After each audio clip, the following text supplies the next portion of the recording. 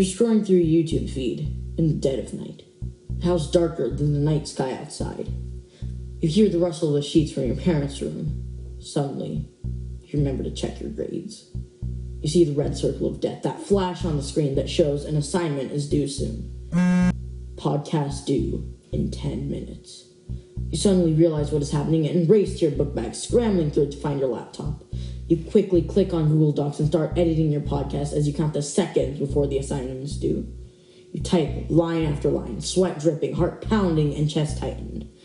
In those few minutes, you feel the weight of the world on you. You finish the podcast, but there are only 2 minutes left before it's due.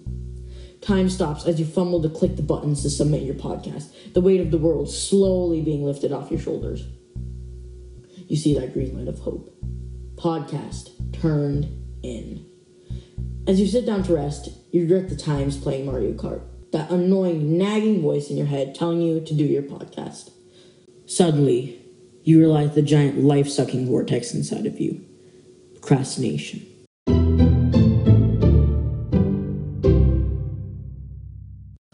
In this podcast, I'll be talking about procrastination and how it can be combated by cultivating curiosity, making your temptations more inconvenient, and considering your next action. Hi, I'm Jay, a huge procrastinator, and today on procrastination and how to combat it, I'll be talking about something that plagues 80 to 95% of college students. No, I'm not talking about student loans or hunger. I'm talking about procrastination. You might think procrastination is quite simple to understand. It's just a person being lazy and not wanting to do their work. Unfortunately, that is actually false. According to Dr. Fuchsia Sirois, a professor of psychology at the University of Sheffield, procrastination is actually caused because of an inability to manage negative moods around a task. Procrastination isn't a curse on the way you manage your time, but a way to cope with the negative emotions and moods caused by certain tasks, such as boredom and frustration. In a 2013 study by Dr. Timothy Pitchell, a professor of psychology at Carleton University in Ottawa, and Dr. Sirois, found that procrastination can be understood as the primacy of short-term mood repair over the long-term pursuit of intended actions. In simple terms, we can understand procrastination as managing a negative mood, then getting on with the task. The particular nature of procrastination depends on the task at hand or the situation.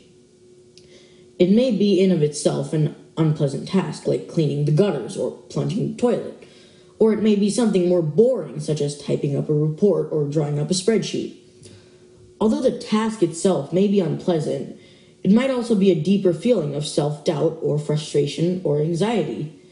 Staring at the unfinished task, you might be thinking, I'm not smart enough to do this.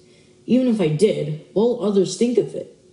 This is so difficult. What if I do a terrible job? All of this leads to playing Mario Kart with your friends instead of doing your podcast assigned to you by your writing teacher.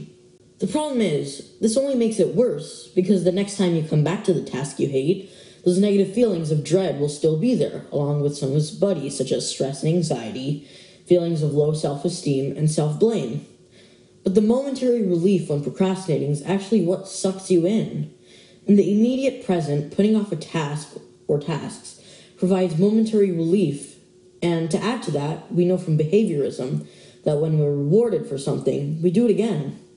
This is exactly why procrastination isn't just a one-time thing. It's a cycle that trades momentary pleasure for human futures. Although it may seem hopeless, there is light at the end of the dark tunnel. Since procrastination is triggered by negative feelings, here are a few ways to manage those feelings. Method 1. Cultivate curiosity. If procrastination is wrapping itself around you, bring your attention to the sensations in your mind. What feelings are tempting you? Where do you feel them? What do they make you remember? Does it intensify? Cause other emotions to arise? How are the sensations in your body changing as you come to become more aware? Using awareness, you can strategically manipulate your emotions as you become more aware so that you can chop off the grip procrastination has on you. Method 2. Make your temptations more inconvenient. This method is what I use personally, and when I'm about to do a task, it is by far the easiest. This just involves putting all of your distractions in places that are more inconvenient. For example, If you have a history of getting distracted by your Nintendo Switch while doing a task, just give it to someone and tell them to give it to you only after you finish the task. This makes it so that you can't and won't get distracted with it and will do your task in a much more orderly manner, and once you finish, just ask for it back. Method 3. Consider the next action. This differs from the advice of chopping up a task into little bite-sized chunks. Unlike cheese, chopping it up into little bite-sized chunks doesn't work. According to Dr. Pitchell in a New York Times article, focusing on the next action helps calm down our nerves, and it allows for what he says, a layer of self-deception.